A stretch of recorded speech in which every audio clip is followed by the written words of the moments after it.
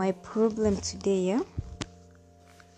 No, not even my problem today. My problem every day is Nigerians road. The road in Nigeria is a problem.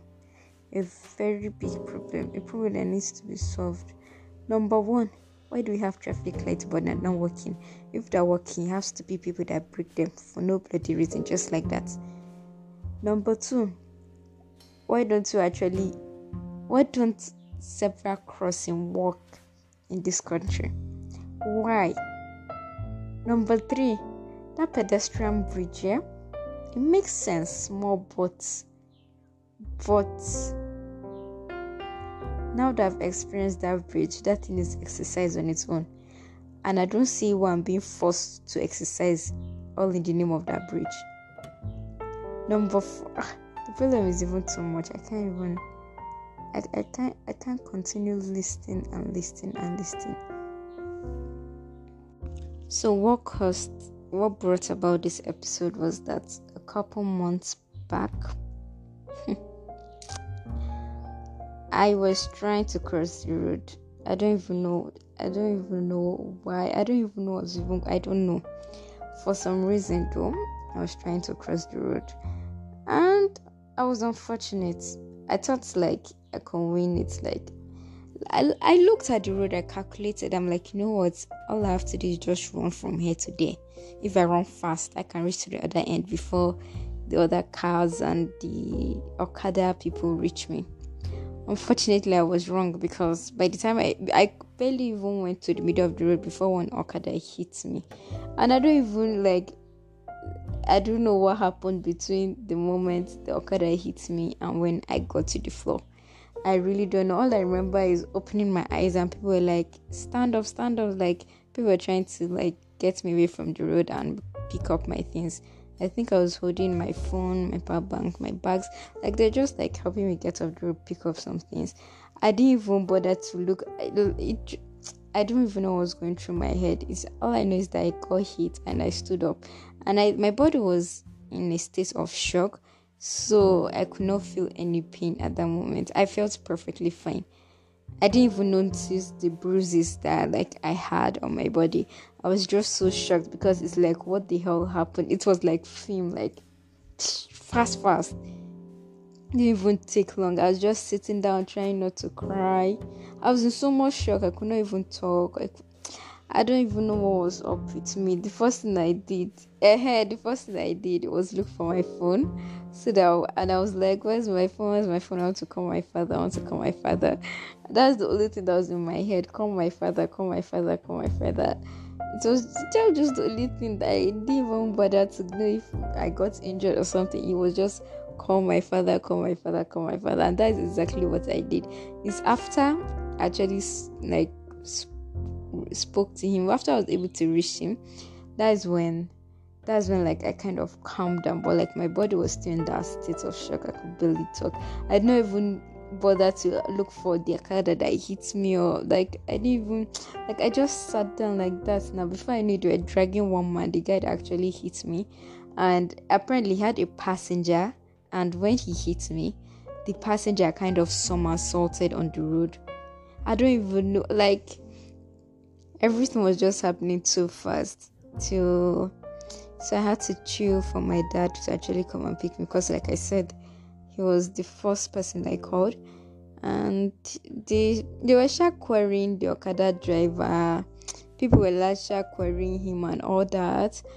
I don't even understand what was up with that. So I don't know that they were surrounding him. They wanted to take him to police station or something like that. Anyways, my dad came, picked me, we went to the hospital. That's when they told me that I'll probably not feel anything today. But they did a couple of checkup, did x-rays for me. You know how it is, all those emergency methods. Gave me some drugs, told me that by tomorrow I'll start feeling everything, and oh God, did not lie. I felt it, my whole body, my upper body, my hip bones, man. I think because I think the impact was on my hip bones. So when I got hit there, it took a while for like that part to heal, for my hip area to heal. But it wasn't funny, God. It wasn't funny. And that brings me back to this road. I feel like crossing the road, jaywalking, this highway thing is madness. I'm even going to say it's pure madness. It should not exist. It's not safe, especially with the way all these people used to drive. And what even surprises me is how, when let's say you're just sitting down looking at the road and you see some people casually walking, like you're seeing this huge truck. Like, I'm so scared of huge vehicles, trucks, everything, because I feel like for some reason, I don't know, they're the ones that get into a lot of accidents, so I'm so bloody scared of them. I don't care if the truck is 10,000 miles away, nothing is going to make me cross when I know that a truck is coming from somewhere. Nothing. But there are some people that basically just catwalk. Like, forget it, the road is the highway, the road is the runway, the road is the home. Like, they belong on that road. They see them casually crossing themselves, that like walking, taking that time. They even stop in the middle of the road, wait for another car to pass, then continue walking. And I just used to look at them like, audacity. Who gave you the audacity? So yeah, one of my biggest fear is Nigerian road. Before, I was always so scared of being hit by a car or getting into an accident, and now I'm still scared though, because like, alhamdulillah, I got lucky. It wasn't ruined, nothing major was affected, just needed a while to heal and all. So yeah, alhamdulillah for that. It messed me up mentally. Yes, it messed me up mentally. I'm not even going to lie. Like, up to now, it messed me up. I have to accept that it actually did mess me up a bit. Because now my fear for roads, vehicles, even driving is just like, driving is way harder for me now, because my fear has been increased. My fear factor has been increased, and that is it.